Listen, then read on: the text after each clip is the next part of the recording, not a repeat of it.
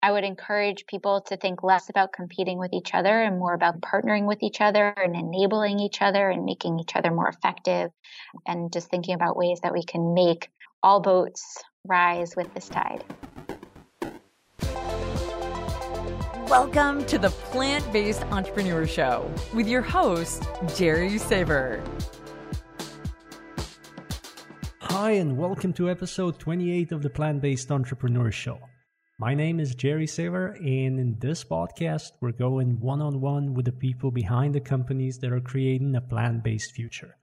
So if you're looking for inspiration and ideas on how to get started, or if you want to learn more about the skills to run a successful plant-based business, well, you've come to the right place. Now, before we kick this one off, I just want to give you a little heads up. We've been crunching some numbers from our podcast feed, and it looks like the grand majority of listeners are using iPhones and iPads to tune in directly through our website, theplantbasedentrepreneur.com. So if that's you, I just want to let you know that you can also simply subscribe to the Plant-Based Entrepreneur Show on iTunes, and you get new episodes delivered directly to your feed. Now, of course, if you want more, I'd love for you to join our Plant-Based Entrepreneur Insider list. You can do that from our homepage, theplantbasedentrepreneur.com. And right now, signing up will also include a free copy of our report on the 7 biggest plant-based business opportunities, along, of course, with regular updates on what is happening in the vegan business world. And speaking of updates, we have a really big announcement coming out in May. I cannot give out much more than that right now, except for the fact that it's going to be big and that it's never been done before. So make sure you're subscribed if you want to be the first one to know when we make this public. Now, with that said, let's transition to this week's interview. Do you know people who'd love to eat healthier and include more plant-based foods in their diet, but they just can't find the time, or they just manage to go for a week before their busy lifestyle catches up with them? Are you one of them? Well, my guest today is Alexis Fox, and she's the co-founder of a company called Lighter that's aiming to fix all that. I'm guessing you have at least heard of them already because they've been getting a ton of press in the past year or two. But if you don't know them, Lighter is like an app/platform that just took the idea of meal planning and ran with it as far as technology allows. And I actually know that this description is probably missing out on a whole lot of amazing features, so I'll just let my guest talk about them. Alexis, welcome to the show. Thank you so much. It's absolutely wonderful to be here. I love what you're doing with this show. It's so important for our movement. So thank you for having me. Thank you. And I'm really glad that we're finally talking, because I really meant it. You guys have been getting a ton of press in the past couple of years, and a couple of my past guests have really said heaps of praises about Lighter. So I'm really excited to learn more about it and dig a bit deeper into the process that's going on behind the scenes. But before we get there, I just want to know a little bit about you, like where are you coming from and what brought you to this point? Sure. So I was born in New York, about an hour outside of New York City, and I have a winding nomadic history before landing in Boston, which is where I live today. I'm in Cambridge, Massachusetts, to be specific. And my background is actually in improv comedy and law, which are two things that probably would not be things that you would expect. No, they go hand in hand completely. Yeah, so it's an unexpected path here. Yeah, I come from a background in improv and law, and somehow ended up running a tech company. If I understand correctly, before you started this, you were working on some policy. You worked at the Humane Society, right? Or do you still do any work there? So I went vegan and started eating plant-based in college for environmental reasons, and then started to learn about animals, and then had my own health changes just because I was eating better. And so kind of all three reasons that someone would want to go plant-based are in my background: the environment, animals, and then health. And I have known since I was pretty young that what I wanted to do with my life was work in this space. So I became a lawyer because I thought that that would be the best way to make an impact. And pretty quickly realized that there are no laws that protect farm animals or that can really help on the human health side of things, and quickly moved into policy. I only spent about a year practicing as an attorney. And I moved into policy with the Humane Society of the United States, where I was the Massachusetts state director. And part of my work here in Massachusetts was working on a bill that I am really honored that I touched, which is a law that prohibits the extreme confinement of farm animals. So it bans battery cages, gestation crates, and veal crates. I worked on that bill in the legislature. We couldn't get it passed in the legislature. It soon became a ballot initiative.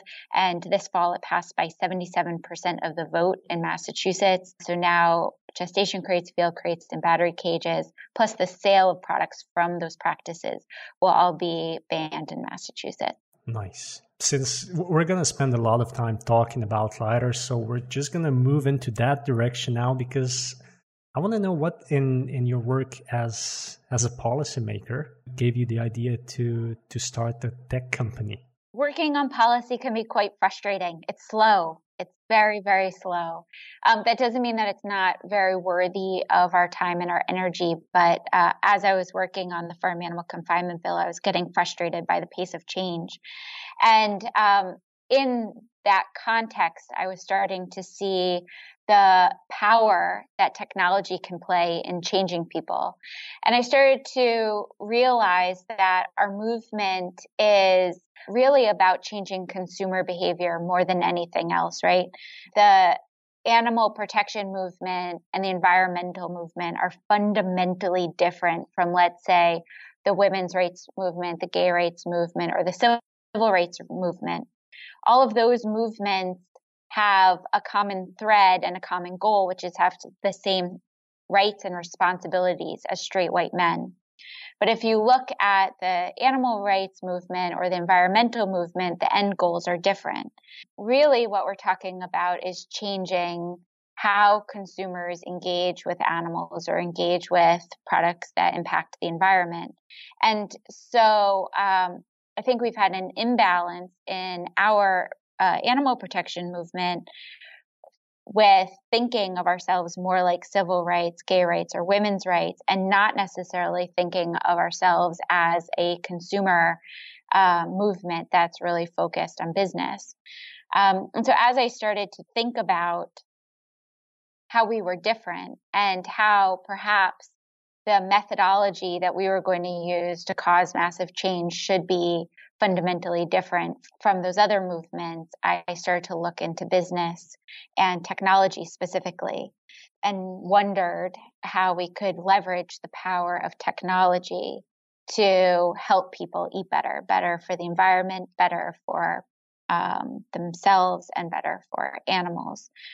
And around that time of me thinking about these things, and keep in mind, I was living in between MIT and Harvard at this time, so the technology is in the air here. I met with an incredible woman named Micah Risk. Micah is my co-founder. She's a badass nutritionist who went to Tufts Friedman School for Nutrition Science.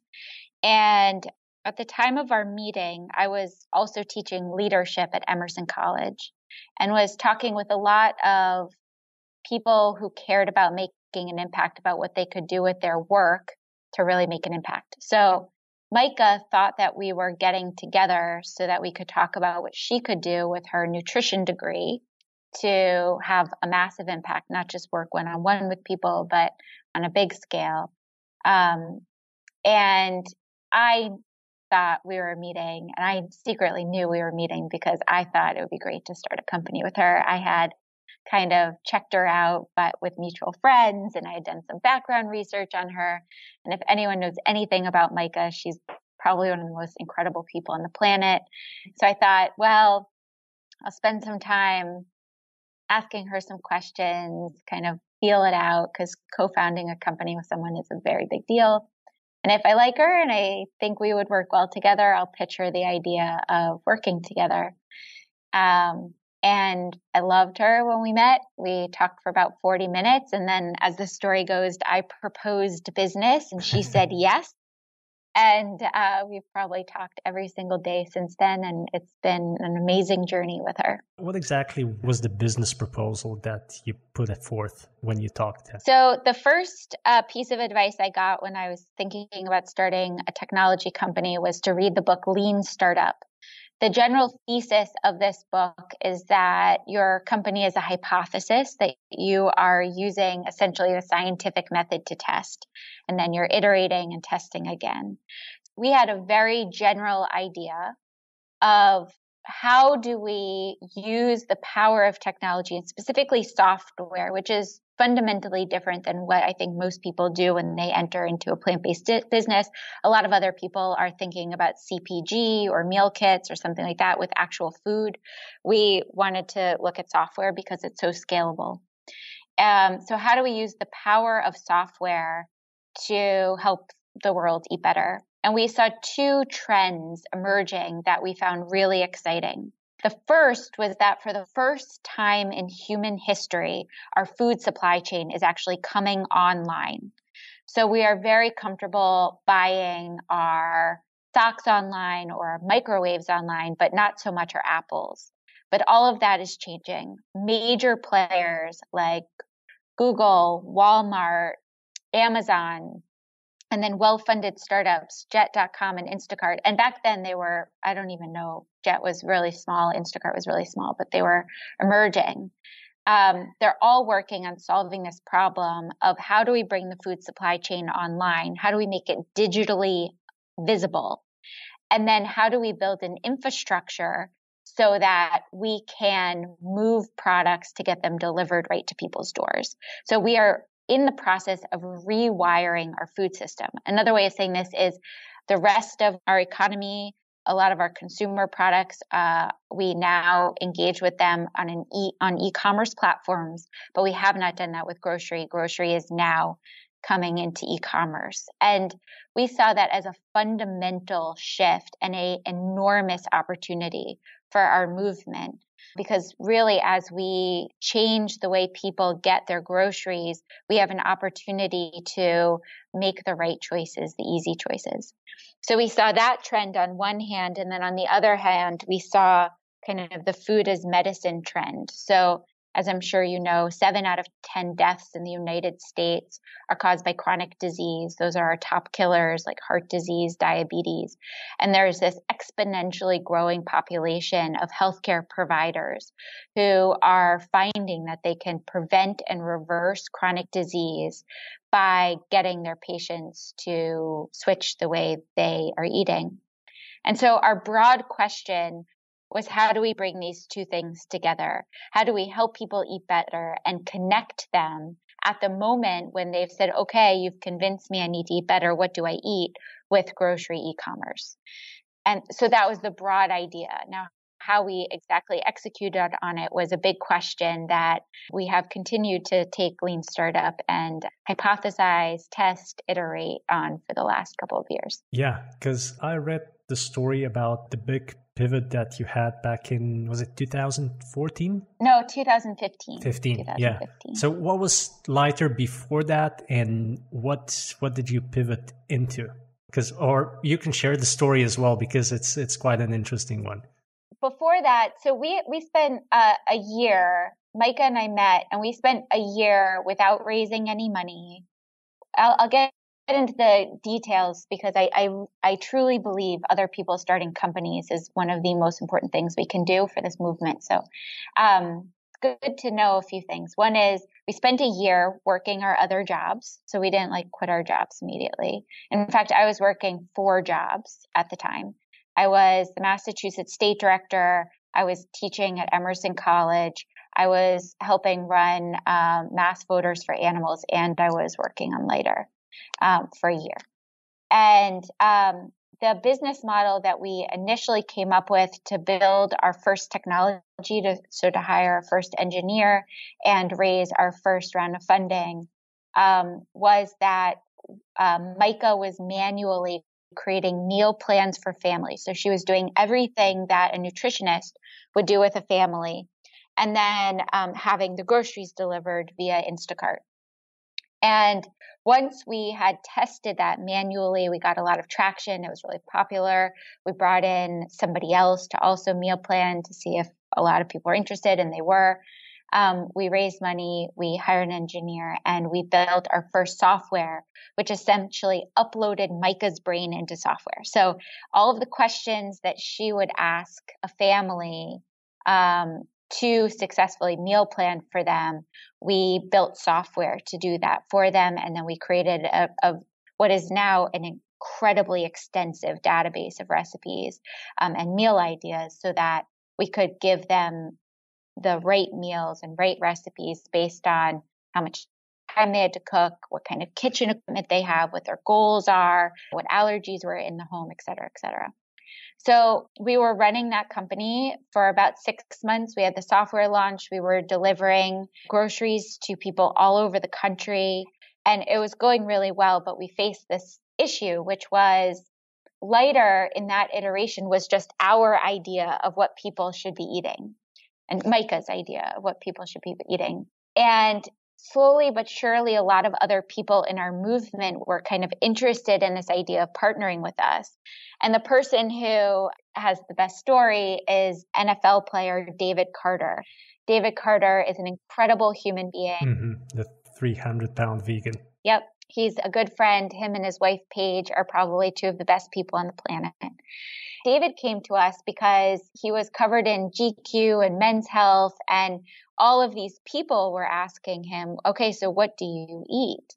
And David did not have time to answer that question for people because he could broadly give them, this is what I eat in a day, but everybody's different. So to customize that kind of broad advice of here's what I eat, but if you're allergic to peanuts, you could try this, that was hard for him. He didn't have time. So we decided to partner up. His brand is the 300-pound vegan, and our company is called Lighter. So we jokingly behind the scenes were calling the partnership Heavier because we thought that was just funny. And as we were building this, David got invited to speak on the Rich Roll podcast. And we said, well, if you go on the Rich Roll podcast, we can't call it Heavier. That's just a joke. Let's call it Stronger. But of course, we have been calling it Heavier over and over and over again behind the scenes. So when he got on the podcast, he ended up calling it Heavier. And you can kind of hear Paige in the background, saying, no, it's Stronger. And what it demonstrated to us was this problem where we could provide some real value to David Carter's audience to answer that question, what does David eat? And then customize the response for them and their lives and their families. But the branding between the two, combining those two things was tough. So we didn't know how to bring this together. I had decided at some point, I like the idea of Lighter becoming a force to help people, but wouldn't it be better if we just used the technology that we're building to make the entire movement 10x more effective? There are so many inspiring and motivating people out there that are spending their time and their talent and their treasure to get the word out that eating a plant-based diet is better for the planet, better for the animals, better for human health. Many of them don't have the technical capability to build software to customize their recommendations for an audience, and nothing like that exists, and especially not connected into grocery e-commerce. So what if we could offer that to them? And then we don't necessarily need to build our own audience that competes with others, because that's not really our goal. We can just tech enable the entire movement and connect the movement to grocery e-commerce to make everybody more effective. So that's how we ended up pivoting, was that idea. The way to do this technically came about in a really crazy story. I'm assuming you wanted me to tell this story. Yeah, I mean, I've heard it before, but it's a good one. Definitely. I mean, it's definitely a very good example of what startup life can be and what you should be ready for. Yeah. So not last summer, but the summer before. So right as we were kind of wrestling with this problem. And, for all the listeners, as you build your companies, you will climb to the top of a mountain just to find out that there's many more mountains to climb. And it's good to find joy in the hike up the mountain as opposed to just thinking you'll get there at the peak, because it really can be fun. But so as we were facing this mountain of how do we use what we've built to help others, I needed to keep fundraising. So we had raised, I don't know how much we had raised at that time, maybe $500,000, maybe a little bit more. And we really needed to kick it up to the next level. We had hired some brilliant engineers, talented engineers cost money. And I was on my way to the airport to fly to London to pitch to 2 investors in London. My amazing CTO and close friend, Ron, called me, and when Ron gets excited, I actually said this today in the office. I said, I love when Ron gets excited about an idea, because he was excited today about something, but he called me so excited and he's like, I have an idea. I know what we're going to do, blah, blah, blah, blah. And so he went on and pitched this idea of what we call V2, which is making Lighter a platform where somebody in the movement can upload their own profile and then share that profile and customize it for their followers. So he was sharing this idea with me, and I had a deck and I had a pitch already prepared for investors, but Ron's idea was so much better and it solved this big problem that we were having. So I said, all right, I'm getting on a flight to London. I'm not going to have Wi-Fi on this international flight. I'm landing at this time, have as much of a deck as you can possibly prepare on that before I land. And then when I land, I'll rewrite the deck and I'll pitch this idea to the investors instead of what we were going to pitch. And that's exactly what happened. And we raised money off of that, kind of off of a really ugly deck, but it was effective and it was showing, an incredible idea. So the investors agreed and funded us, and we started building Lighter V2. And so your basically Lighter V2 is positioned kind of like a tool for all plant-based experts and authority figures to share their meal plans and suggestions and nutrition advice? Or does it work for simple, end users who come in and then decide that they want to start eating a certain way? Yeah, so the beauty of what we do with Lighter is we serve both. The amazing thing about what we're doing is we can be kind of agnostic as to the nutrition philosophy or the recommendations of a particular healthcare provider. So we have healthcare providers on our site, like Dr. Neil Barnard of PCRM. He has different ideas for what somebody should be eating if they have diabetes or heart disease, or so if they need to eat better for their heart or eat better for balancing out their blood sugar or to manage their weight. Those are all different recommendations. So we're able to take his broad recommendations for the way a person should be eating if they're trying to take care of their body in that way, but then we can customize that down and personalize it for the individual user. So we're serving both of them. We're customizing for a healthcare institution, and then we're also customizing for a patient, for example. So that shows up in 2 ways. We're actually addressing that in 2 ways now. One is on lighter.world, which is our website. It's been used in over 130 countries now and has some of the most incredible advocates are featured on there, and they've provided kind of what they eat in a day and then how you can easily click a button and follow their recommendations. But we are also starting to deepen our partnerships with some of the other people in the movement to gray label our technology. So to essentially create meal planners for them that exist on their own site that are powered by Lighter. So we've launched with CHIP, which is Complete Health Improvement Program. They are probably one of the most published and respected lifestyle medicine programs in the country. They have a great program, but they were handing people booklets for explaining to them what they should eat. And now what we've done with the meal planner that we built for them is we enable their recommendations to get customized for the people going through their programs and then connect it to grocery e-commerce. Yeah, and that's what I was going at, that's kind of like a 10x of the beginning idea where you said you were taking Micah's brain and putting her suggestions into software form. Because right now you've got how many experts and how many nutritionists or people like David Carter are there? Right now we're featuring 65 experts, and we have 5 gray label sites. 2 of them are launched, and one is coming out next week, which I can't talk about, but it's very, very exciting. And then another is coming out in June and another in July. So 65 food leaders on later.world, and then 5 private labels, gray labels. Now, one thing that I really wanted to ask, which I'm sure that a lot of people encounter this problem, neither you nor Micah are really coders. At least if I understand correctly, you don't have that much of a technology or software background or anything. So for anyone who's maybe has a similar idea or has great idea but has no clue how to write a line of code, and how do you get something like that off the ground in terms of technology? One of the beauties, I think, of our team is, and this is something I talk about a lot with people who are thinking about founding companies and looking for co-founders and like, who is your founding team? It's easy to want to start a company with somebody who's similar to you. That said, when you are starting a company, there's so much to do that diversity of mind and experience is really important.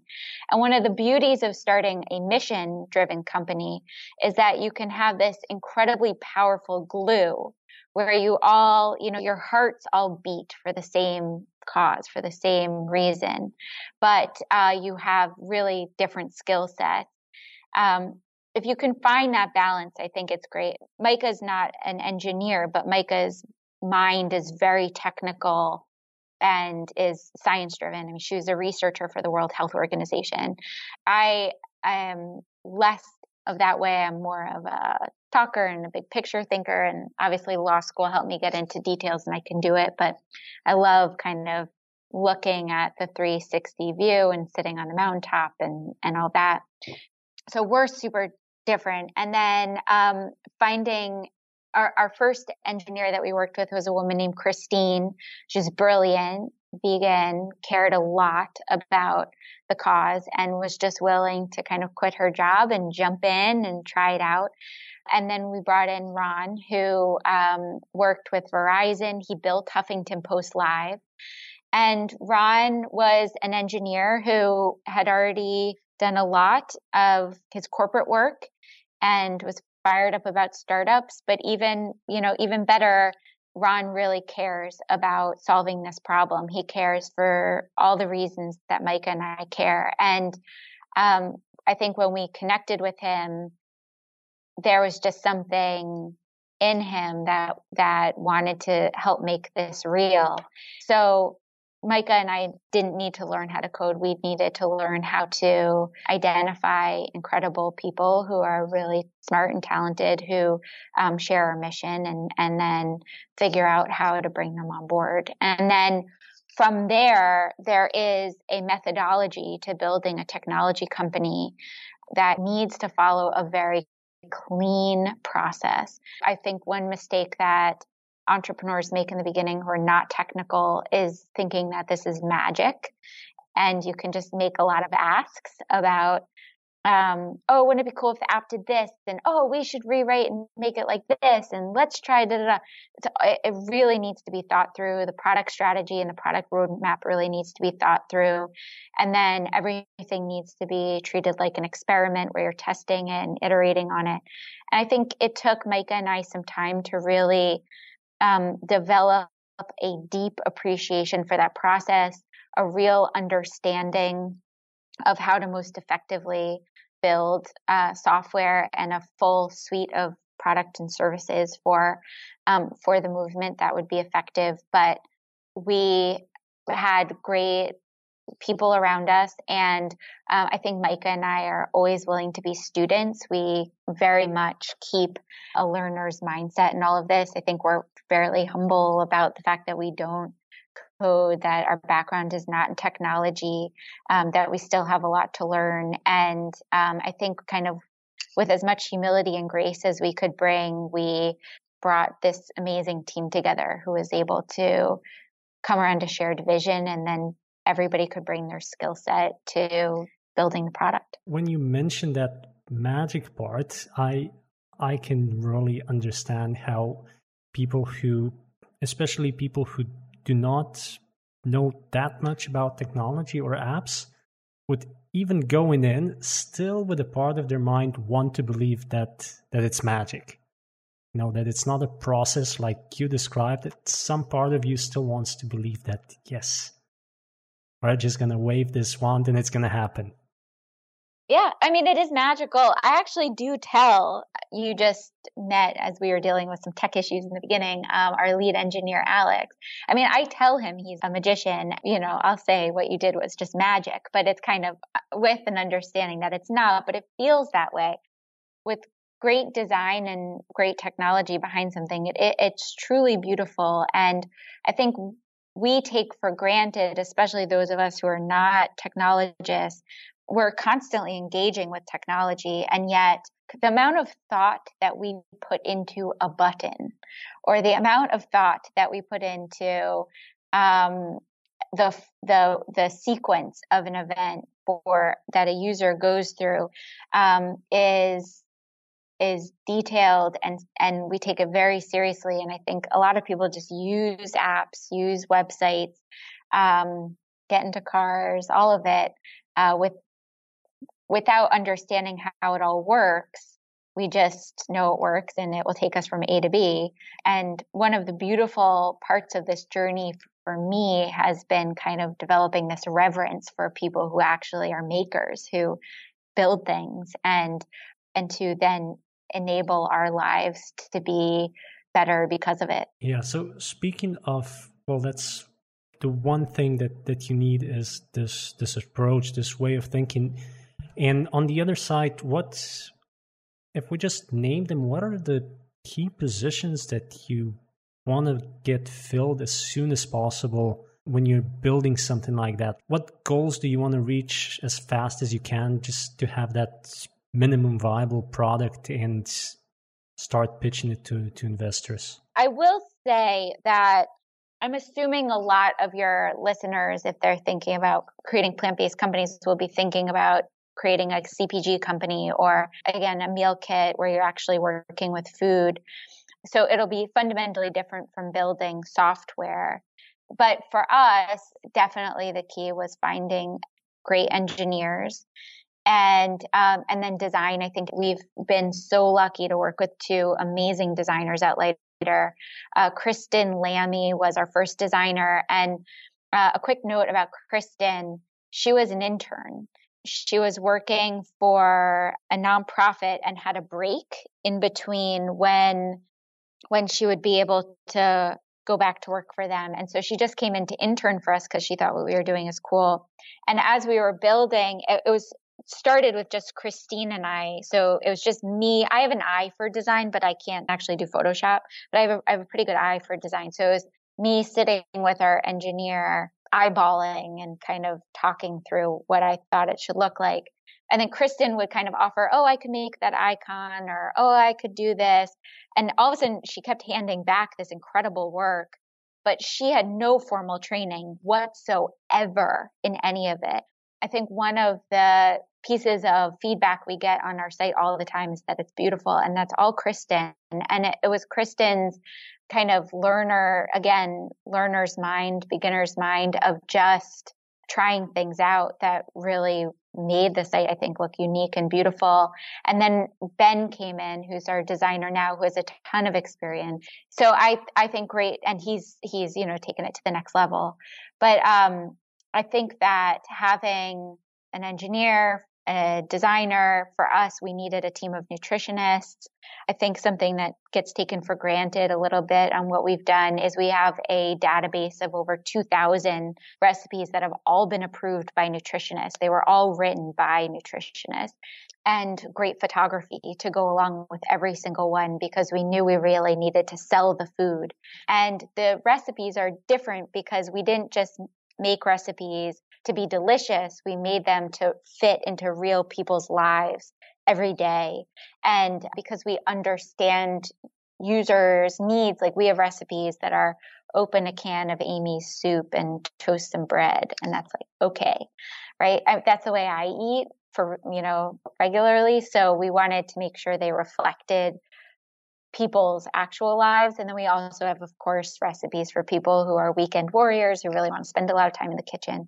But so the core positions for us were engineers, designers, nutritionists who do recipe development, photography, and then the other people who help make the business run.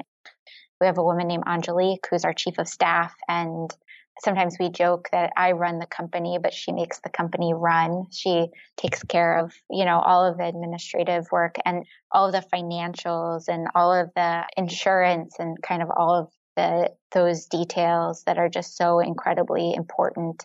And she's really brought so much to the company as well. How big is Lighter at the moment in terms of staff? Yeah, we have 10 awesome people. 10 awesome people on staff and 2,000 recipes in the database. And you took pictures of all of them?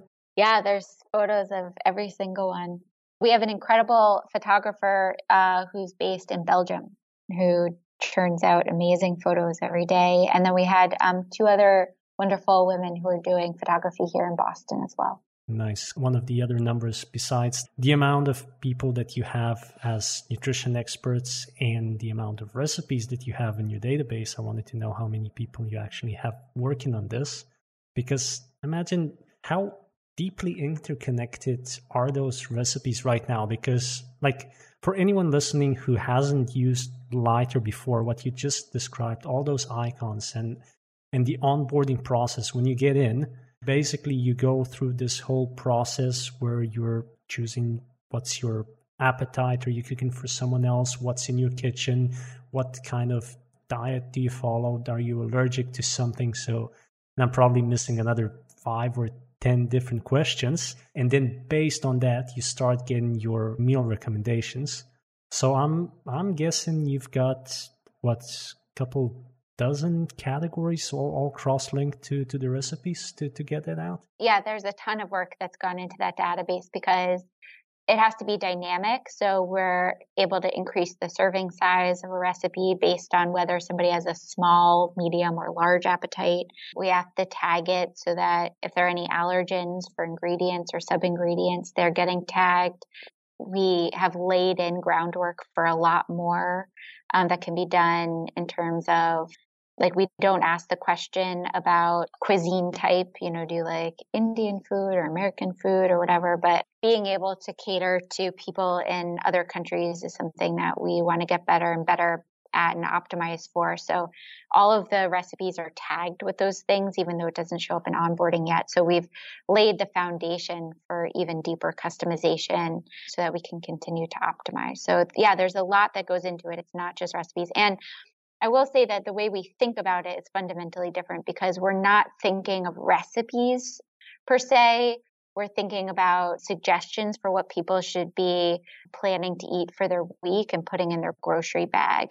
And our work is to get that integration with grocery tighter and tighter and tighter so that we're taking the nutrition advice and translating it to a bag of groceries for people. Yes, and of course, this is the other part of Lighter. After you get all your suggestions, you can either just order them all online through Instacart if you live in an area that's covered, or you can get the shopping list generated, and then you know exactly what you need to buy. Yeah. Cool. So how far along are you? I need to ask this as well because I think you've mentioned this before, but how far along are you in actual AI or machine learning where you would have your algorithms learn about the users and be able to suggest something to people before they even spend enough time on the site to actually give it all that info?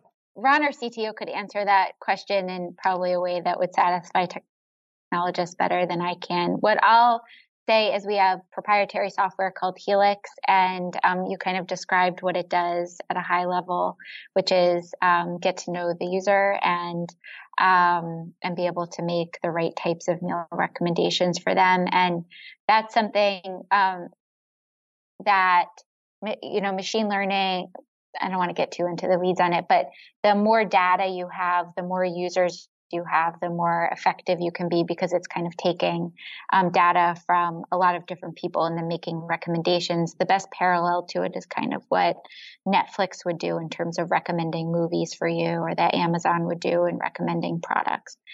I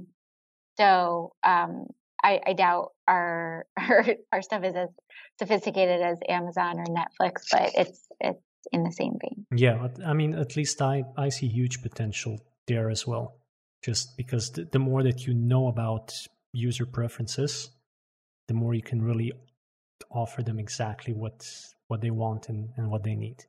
I wanted to ask you about users, and since you mentioned different types of cuisine, you just returned from Asia, and one of the guests that I mentioned at the beginning that really had heaps of praise for you was David Young from Green Monday. So are they one of your gray label clients, or what exactly are you doing with them? They're one of our investors, and I will say that I would love to lay heaps of praise back on him, because so about 2 weeks ago, I went to Hong Kong. I was speaking at an event there that Green Monday put on, and it was my first time in Hong Kong. And the first night, here's what the pitch I'll make to anyone listening. Maybe you want to start a company in the US, or in Europe, but if you can start a company in China or in India, the opportunity is enormous. The need is enormous. And I spent the first night, to be totally honest, after landing in Hong Kong and spending a day with people who are working to solve the problem of kind of what happens when the standard American diet, which is so heavy in meat, dairy, and eggs, starts to penetrate into other countries. When I started to learn about the problem, I'm a very happy, upbeat person. I have a lot of hope for our movement. But that night I actually had nightmares, because it really hit me how huge the problem is in Hong Kong and in China, and how few people are really working on solving the problem in the countries. Our factory farms pale in comparison to theirs. The rapid adoption of meat consumption is so fast, and the population is so big that they're starting to see diabetes and heart disease in young people already. And I went to bed feeling like the problem that I had dedicated my life to solving got so much bigger, and my understanding of it got so much bigger. But luckily I was with David and Green Monday. So being able to walk around and see what he is doing in Hong Kong, to see the savvy and the enthusiasm that him and his team have for this, and the impact that they're making. They have 4 stores, which is really exciting, 4 grocery stores in Hong Kong. But even more exciting is their partnerships with high-end restaurants and with celebrities and with cultural leaders to push this idea that to be green, you give up meat at least one day a week. And he just does it with this joy, and it's reflected in his entire team. Jenny, who's his partner in the business, is just an incredible light. And, there are people who, if they didn't exist, the world would just be so worse off. So it was really an honor to be able to walk around with them and see what they're doing. And I'd love to tell one story about a woman I met there. Her name is Daphne Chang. I actually knew her before. She's a chef. You should have her on the show. She's a chef who is from New York, and she was really making a name for herself in New York. She had her own restaurant there. Incredible chef. And she's American born, but from Chinese heritage. And a plant-based publication in Shanghai wrote a piece on her that went viral. So she ended up going to Shanghai to do pop-up restaurants there. And after being there for just a little while, she realized how big the problem is in Shanghai. She realized how few people are working on the problem there. And she started to think, well, I could be a vegan chef in New York, but there's a lot of vegan restaurants coming up. Like the movement's already got a good foothold there. And she just moved to Shanghai. She just moved. And she doesn't speak the language, but she's starting a company there. And, you know, it's these type of people that I got to meet on this trip that just brought back so much renewed passion and excitement for what we're doing and much more of a global perspective. Yeah, I mean, first of all, what you said about David is definitely true, because Green Monday, I think they've kind of single-handedly, I don't know if you can say single-handedly when it's a huge organization like theirs, but they've single-handedly changed the way Hong Kong eats. Basically, if they see the impact that they've had, it's just amazing. Mm-hmm. And the other thing is, yes, I completely agree that if you have the chance to do something in Asia, in China, or, well, India is interesting because India traditionally is a lot more vegetarian than China.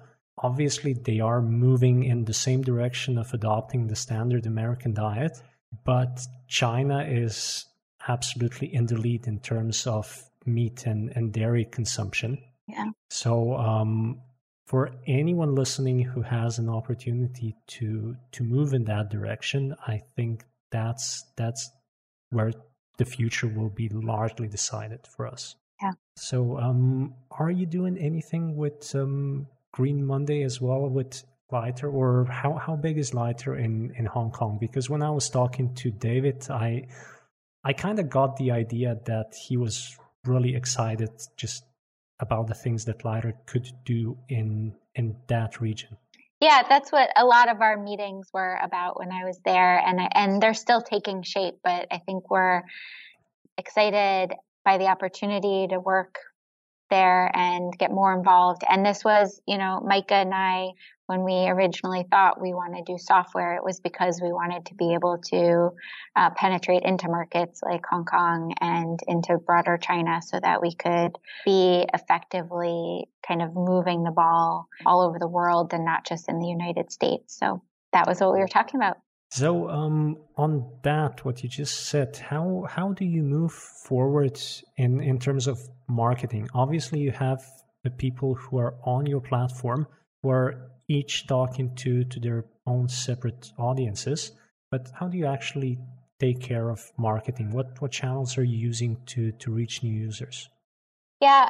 So one of the key decisions we made early on was not to put a lot into marketing.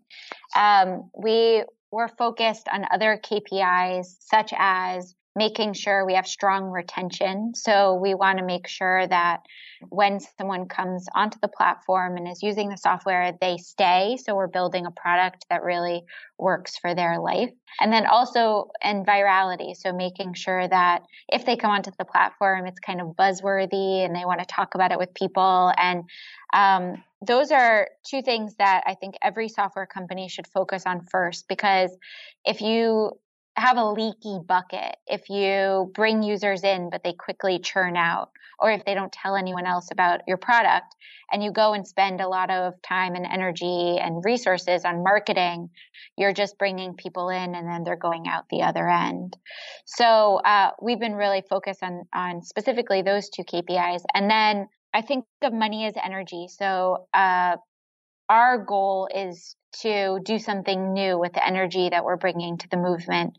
There are a lot of people who are working on getting the word out about why people should be eating a plant-based diet and really inspiring people to do that. So our thought process is, why don't we just be behind those people and not try and be a voice in the crowd, but just make each individual voice more effective. And so we actually haven't spent any time or energy really on marketing or even on PR or any of it. If it comes, like if you like to do an interview, fabulous. But I want to be really careful about us getting distracted by some of that stuff.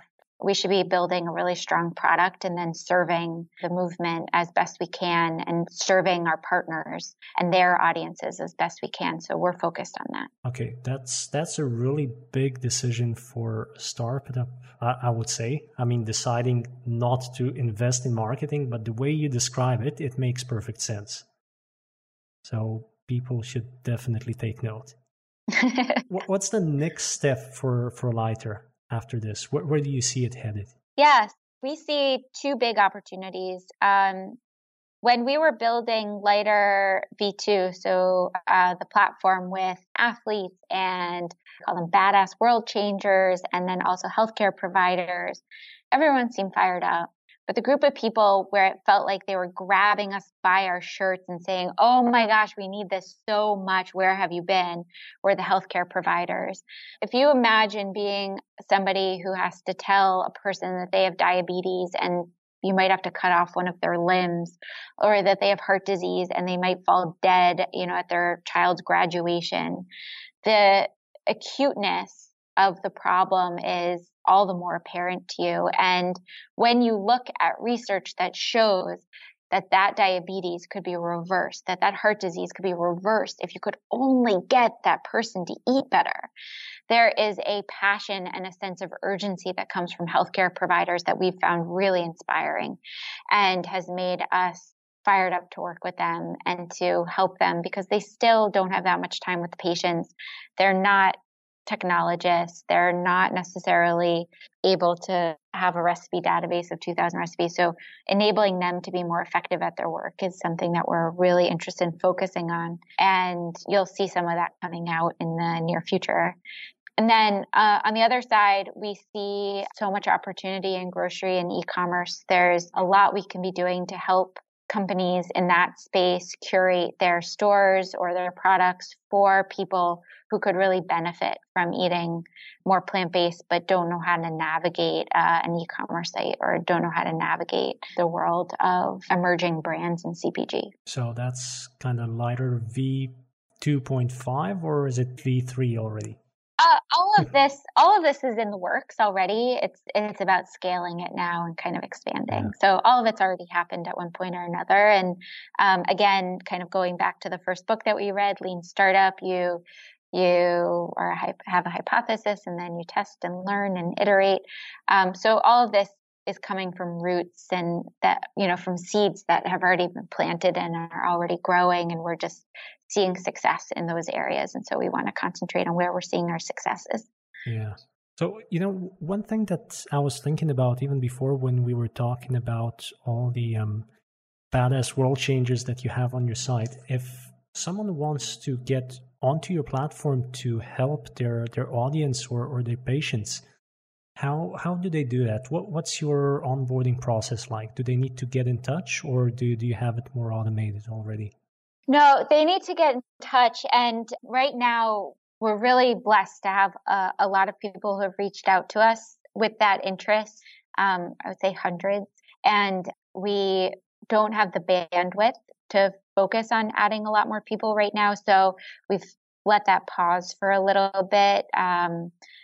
But there will at some point be a more automated process to do something like that. So for now, they can get in touch and we're happy to talk to people. But it will be a little bit before we're probably able to add a lot more people to the site. You're basically primed for growth all the way. Yeah. Okay. So now we've spent almost an hour talking about the entire process of Lighter. One thing that I did not ask, and I always kind of like to, even though it's a kind of a down question. Have you had any big setbacks along the way building this? Oh, that's a great question. I love it. Definitely. One of the things I mentioned earlier is that a part of the journey of being an entrepreneur is you kind of climb a mountain and then you look up and you see all the other mountains you have to climb. and the importance in finding kind of joy in the journey.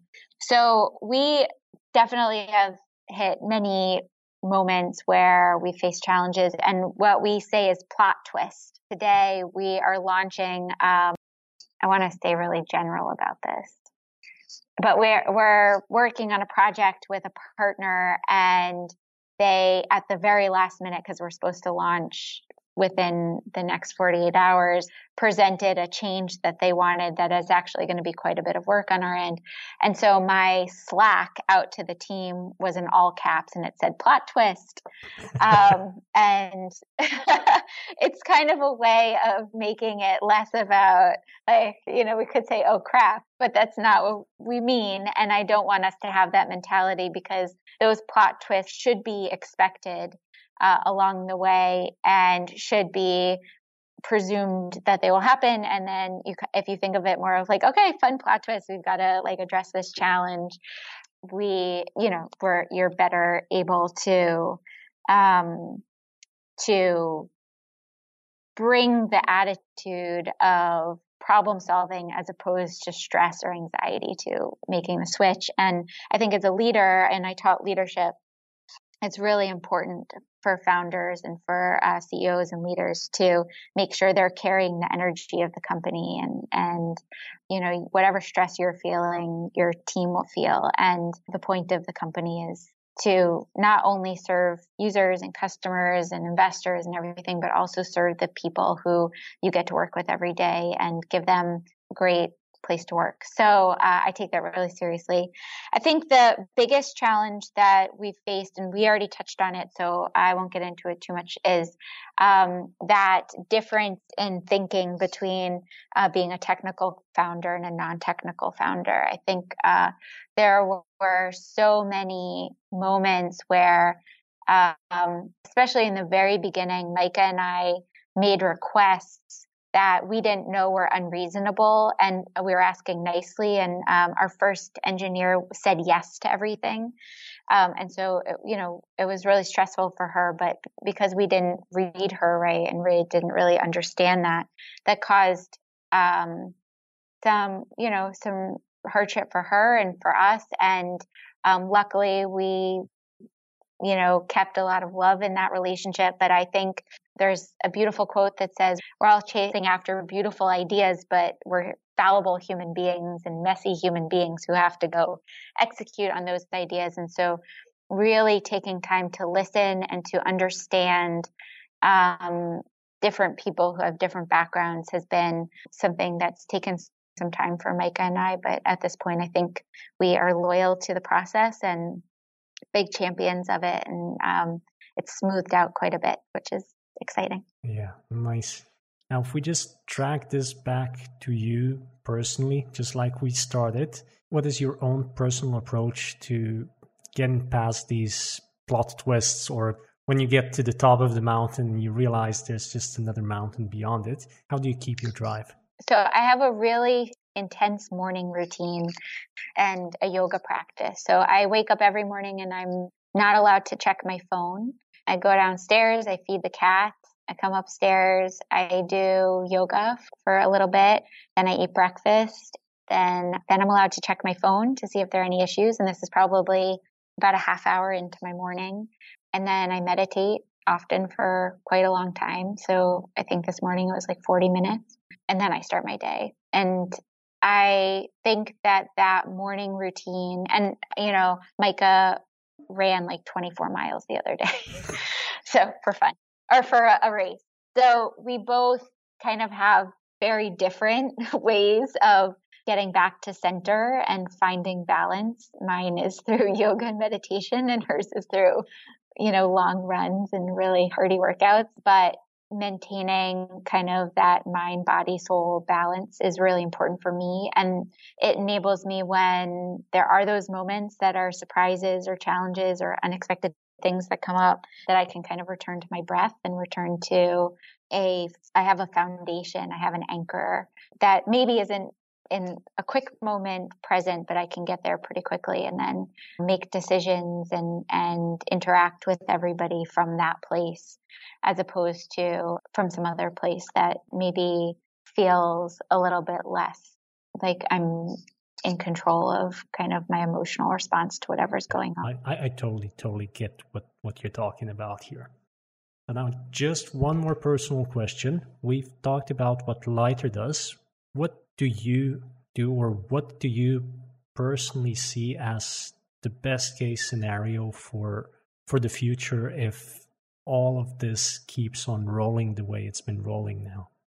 Someday, I hope that we are delivering or responsible for curating groceries all over the world that are filled with plant-based, whole food plant-based foods, with foods made by all of the plant-based milk companies that are going to get started, and the plant-based cheese companies that are going to get started, and the plant-based snack companies. And for people who really miss the taste of meat, I hope that the bag groceries are filled with clean meat products and Perfect Day cheese and Clara Food or Hampton Creek egg products and Memphis meats. I really hope that as we grow with the rest of this incredible family of entrepreneurs who is building who are all kind of co-creating this new future where each of us is needed to put building blocks in place. And I'll kind of go back to my renewed attention to makers, which is, I was on a boat recently as I was going to scuba or snorkel, and I just sitting on the boat thinking, wow, if you think about all the things it took for this boat to get here, first there had to be somebody who learned how to make boats, and then motors, and then other people had to like to snorkel in order for there to be a tour where I could go snorkel. And, there's just human beings have this way of layering our work one on top of the other and improving and iterating and opening up doors so that somebody else can walk through. And I just see a lot of hope for this entire space because we all are playing our parts. And I would encourage people to think less about competing with each other and more about partnering with each other and enabling each other and making each other more effective, and just thinking about ways that we can make all boats rise with this tide. Yes, that's a great way to end this. So just one more thing, where can people join Lighter or find out more about your work? Sure, they can go to www.lighter.world. And that's it, lighter.world. That's where your app lives. So no need to download anything. You just go there, you fill out your profile, and you get started. Yep, it works on desktop and mobile. If you come to it through mobile, you'll get a banner to download the app, and then you can download the app from there. Perfect. Well, Alexis, thank you so much for joining me today. It was a real delight to talk to you today. Thanks for explaining what Lighter is and what it does. And I'm really excited to see where you're taking this in the future. Really. Thank you. Ditto. I'm really excited about this show. It couldn't be more important for us to inspire listeners and people all around the world to start their companies and get into the game. Wow. So we look forward to meeting all of your listeners at some point. You certainly did that today. Hey, thanks a lot. Thank you. Have an awesome day. Bye-bye. Thank you. Bye. Okay, that wraps up episode 28 with Alexis Fox, the co-founder of Lighter. And I have to say, even though I did my research on them, just hearing the vision and how they have their business plans laid out, it still makes it all even more impressive, like by a factor of 10 at least. As you already know, if you missed anything that we mentioned in this interview, you can find all the brands, all the books, people, and links in the show notes that we create for you. So just go to theplantbasedentrepreneur.com/show/episode 028, and you have all of that laid out. Another thing, if you're listening to this podcast on iTunes, I'd really love for you to leave us a review so we can reach more people with our content and spread the ideas and business inspiration that our guests are sharing. And if you have any questions or comments about this episode or anything else related to plant-based business ventures, you can always reach me directly by email on jerry@theplantbasedentrepreneur.com. Now that brings us to the end of our episode for today. Thank you for tuning in, and I look forward to talking to you again next week. Till then, stay amazing, and remember, the future is plant-based.